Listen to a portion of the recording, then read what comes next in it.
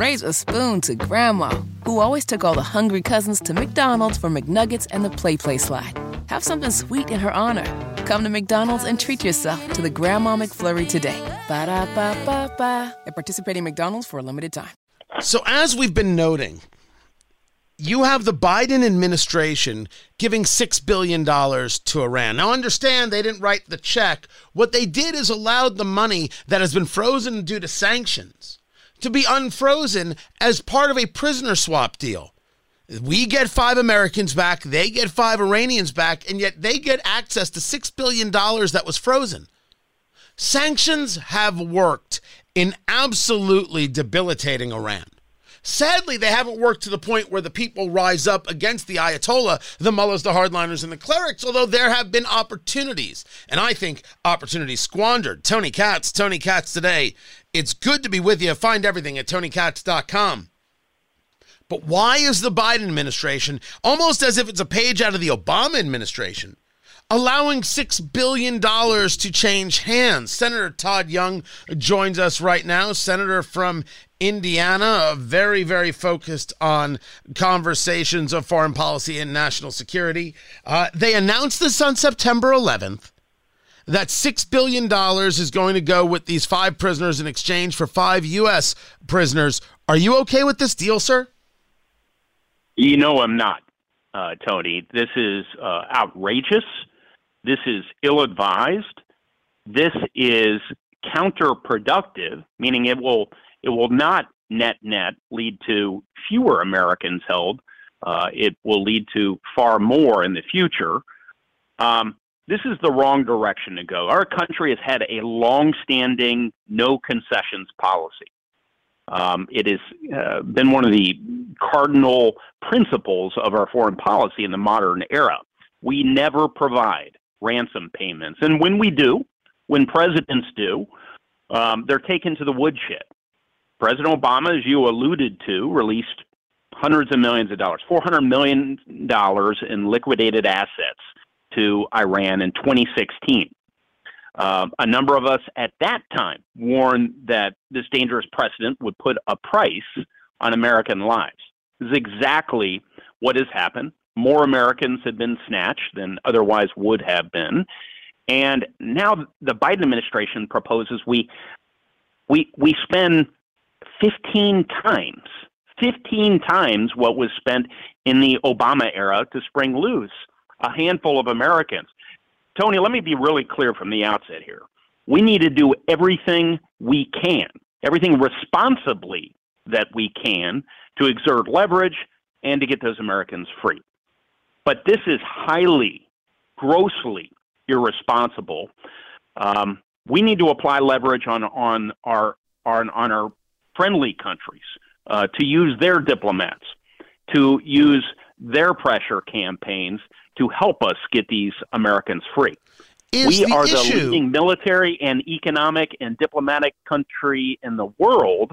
And if we bring to bear all our pressure and make this a diplomatic priority, we can accomplish our goal of getting Americans free, but not writing a big check to the mullahs when they've been seizing oil tankers, launching missiles and drones across the region and beyond, threatening our service members, seizing U.S. hostages, and so many other malign activities. Let me interrupt you there for a moment.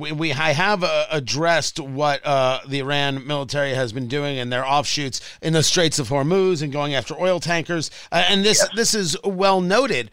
But before I move on, I want to ask a question. Is the issue that it's $6 billion? Is the issue that it was $1 billion? Is there a dollar number that ever works? And if not, is it okay to look at American families and say, we're not going to make this trade? No, the issue is not the dollar figure. No amount of money is appropriate. We need to look at the family members and explain to them that we're doing every conceivable, responsible thing we can to free their loved ones. But what we cannot do is create a situation where additional families, additional Americans are being detained in the future on account of grossly irresponsible policies, writing big multi-billion-dollar checks to the leading state sponsor of terror. There is a reason, Tony, that this was announced in the wake of 9/11's anniversary. This is a public relations, setting aside the monetary dimension of it, this is a public relations breakthrough for the Islamic Republic of Iran. What they have done is they have broken our State Department with this latest ransom deal, and is going to be very dangerous to so many Americans in the future. So we do need to be screaming from the rooftops. We need to disincentivize any future leader from doing this, and we need to make this hurt. We need to make this hurt within the administration so we don't see any more of this activity moving forward. Talking to Senator Todd Young of Indiana, young.senate.gov. You sit on the U.S. Senate Committee on Foreign Relations. As we deal with other nations and they see a deal like this made, has there already been a response? Do things become tougher, easier? What is it that usually happens on foreign relations when a deal like this happens? And did you get consulted at all? Was anybody in the Senate consulted before this deal was made?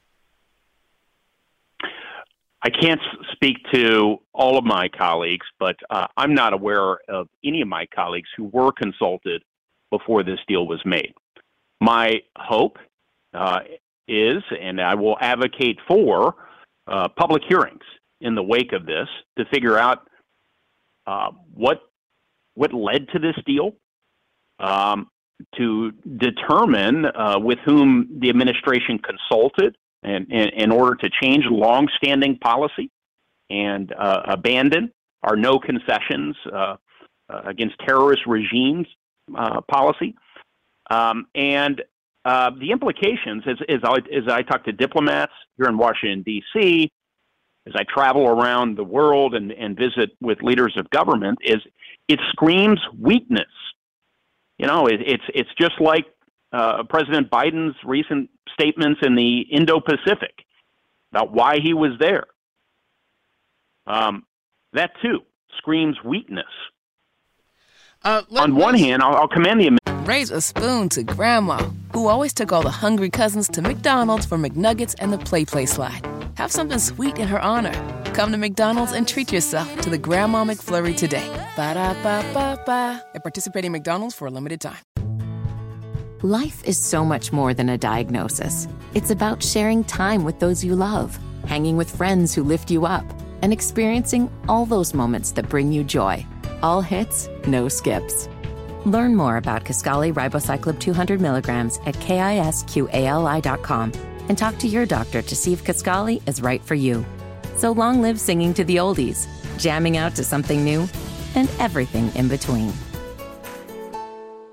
Administration for going out and trying to build ties among other countries. But all of that gets undermined when you're writing checks to terrorist regimes and when you are indicating that you're not really trying to win this global competition of values against outlaw regimes like Iran, China, Russia, and Venezuela. Let me move it over to a China conversation, because while Joe Biden was in Vietnam, amongst some other very noteworthy statements like he's going to bed, he made the statement that he's not trying to contain China. He wants China to do well, but he wants to be able to have a relationship. It was former Secretary of State Mike Pompeo on Fox News who referred to this as naive. Listen. Martha, that's just hopelessly naive and something out of decades gone by. The place that America finds itself is a direct result of Xi Jinping's behavior. This isn't a dislike for the Chinese people or a dislike for the Chinese government per se. It is Xi Jinping's aggression against America. Is it naive to say, or is it just something that gets said while you're in this diplomatic world and the actions could be very, very different? Or should the United States position proactively and vocally be, we want to contain China? The latter. our position should be we want to contain China. We want to contain their illegal behavior, and there's illegality occurring on a daily basis when they steal our intellectual property, when they grab territory, including entire seas like the South China Sea, rewriting international lines, turning that sea into a lake, thereby undermining our international shipping, when they intimidate their neighbors, including Taiwan, where so many of our semiconductors are currently made, when they conceal information during the early days of a global pandemic, consequences of which we all know led to millions upon millions of people's lives being disrupted and loss of life. I mean, the list of charges goes on and on and on. We want to contain that behavior. And, you know, it really misses the point to say we want, you know, happy-go-lucky. We want everyone to be happy. We want to deepen our relationship with Vietnam, which is where the president uttered the "we don't want to contain China" comment. The reason he's visiting these countries is obviously to contain China's worst behavior, to send a message, an unambiguous message, that to those who are undecided about which horse to back in the defining challenge of the 21st century, that America is here in the Indo-Pacific, we're here to stay, and we're going to defend our rules-based order, our rules of commerce. We're going to defend the rules that indicate that responsible militaries have to talk to one another so there's not miscalculation. We're going to defend rules around use of nuclear energy and nuclear weapons. Yeah, these rules benefit the American people. They have for generations, and we're going to defend them against Xi Jinping and his slaveholder state. And when he departs from that kind of muscular message, it's a distraction and it's confusing to people. Everyone knows we'll continue to trade at some level with China. I support that. It would be silly. It would be certainly not in the interest of American people if we were to just raise a drawbridge and stop trading with the Chinese, which is why trade actually increased during the Trump years, and it's increased since then. But to get on that sort of line of messaging when you're visiting the Indo-Pacific it's the same sort of indecision. It's the same sort of tone-deaf messaging that we saw coming out of the administration when they delayed shooting down the Chinese balloon. It's the same sort of indecision that is demonstrated when the Chinese will not talk to your top leaders and you dispatch your Secretary of Treasury and then your Secretary of Commerce to China begging for meetings with top Chinese officials. We need to look strong. We need our president to look strong. He looks weak.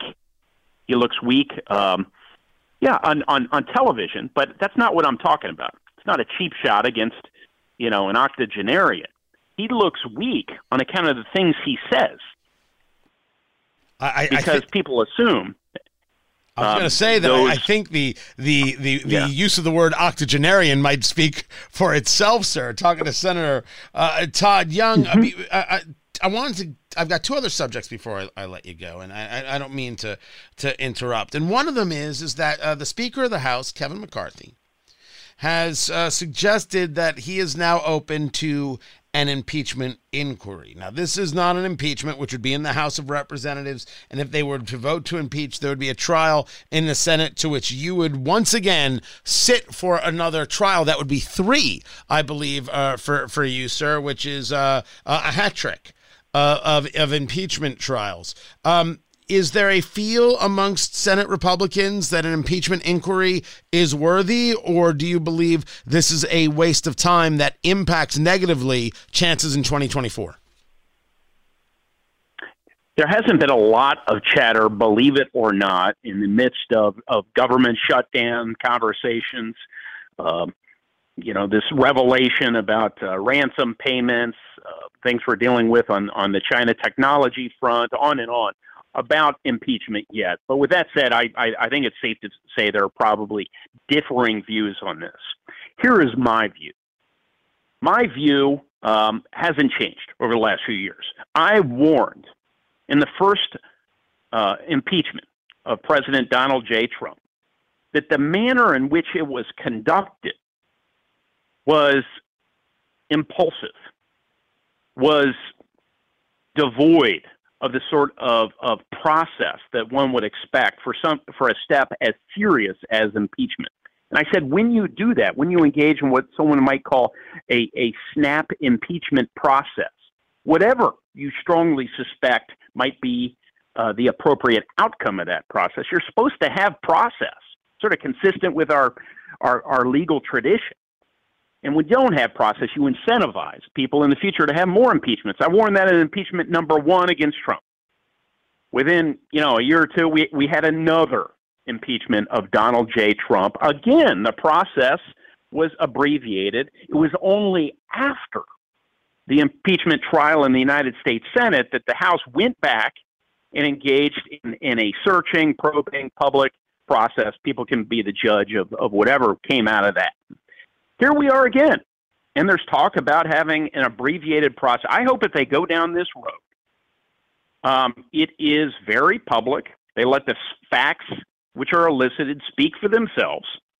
And if there's nothing there in the end, fine. But, it's the job of the House of Representatives to look into these sorts of things. There's a lot of smoke. And I don't know if there's fire there. There's a lot of smoke. They need to look into these things. I would say they need to look into these things before they start talking about impeachment. That's my view. I am a believer in that, by the way, that absolutely they should be going through the inquiry before just jumping in. Talking to Senator Todd Young of the state of Indiana, who tomorrow, I believe, will take part in this AI Insight Forum with Elon Musk, of course, of X and SpaceX, and with Mark Zuckerberg of Meta Facebook. I'm assuming you're going to see them in the steel cage. This is the great worry of our time, that there's no management of artificial intelligence, and we are all going to end up working for the robots. What is this hearing tomorrow, this forum, I should say, tomorrow? What are you expecting, and what will you be asking? So this is still a get to know more about artificial intelligence exercise. We've been engaged in this within the Senate, myself and all my colleagues, for the last 6 months, roughly. We saw ChatGPT come online, and for those who don't know, it's available in a free version online. Just mess around with it sometime. Type in some questions. It is amazing what that tool can do. And we're already looking at a couple of generations beyond that. Since that time, new versions have come out. So, artificial intelligence, for those who haven't been following this closely, which is probably some of your listeners, these are algorithms. These are computer programs that can process tons of data and then make decisions based on that data in ways that are really quick and very impressive. Sometimes it can output images. Other times it's text, whatever you like. And increasingly, as you indicate, it's going to disrupt a lot of people's work life. In the way all technologies had. It will, in the process, make us, one would expect, a lot more productive. But this technology, if we don't address some of the risks that come with it, it could really be dangerous. So among the risks are, let's say you go in and apply for credit from a bank. Well, a bank may use this supercharged technology to determine who should get a loan and who shouldn't get a loan. Well, there are certain variables they shouldn't look at. It would be inconsistent with our values if they start looking at somebody's, racial or ethnic status. I think we would all agree that's not appropriate when you're looking at a loan. Well, it's a computer program. If you don't tell it not to look at some of this stuff, it might. So that's a risk we need to address. We also need to make sure that one cannot type in a request to allow you to get access to ingredients that would lead to the creation of a bioweapon in your garage or basement that might be unleashed on all of Indiana, perhaps all of the world. That would be a really bad thing. So we're trying to figure out how to mitigate that risk. So there's a handful of these risks that are creepy to us. Deepfakes is another risk as we head into election year. We don't want somebody pretending to be Donald Trump or Joe Biden and saying certain things the day before an election that could undermine their ability to get elected. So how do you regulate that? But the upside potential, let's not lose sight of that.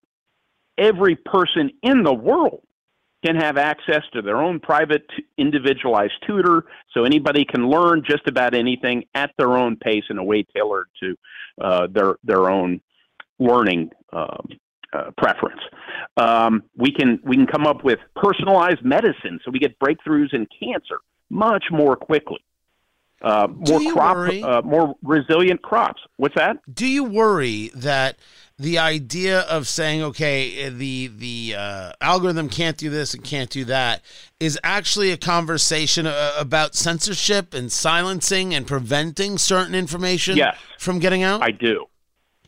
I do worry about that, which is why I'm in the room. I want to prevent regulatory sort of overshooting. I'm working on this with Schumer and Martin Heinrich of New Mexico. Those are Democrats. And also Mike Rounds of South Dakota, fellow Republican senator. And we're trying to organize a sort of a whole of Senate process. And I think Republicans need to be at the table. Otherwise, it's going to be Schumer doing this. And yeah, we've cooperated on some stuff, but frankly, trust but verify. And I want to make sure that we are not constraining American business and American innovators in developing this technology and allowing the Chinese to get ahead. Because artificial intelligence, the warfighters tell us, will be critical to fighting and winning the next war. And if big government gets too involved and overshoots regulatorily, they can not only constrain speech, Tony, they can also constrain our ability to defend our way of life. And that's really what's at stake and why we need to probably adopt a light touch regulatory atmosphere.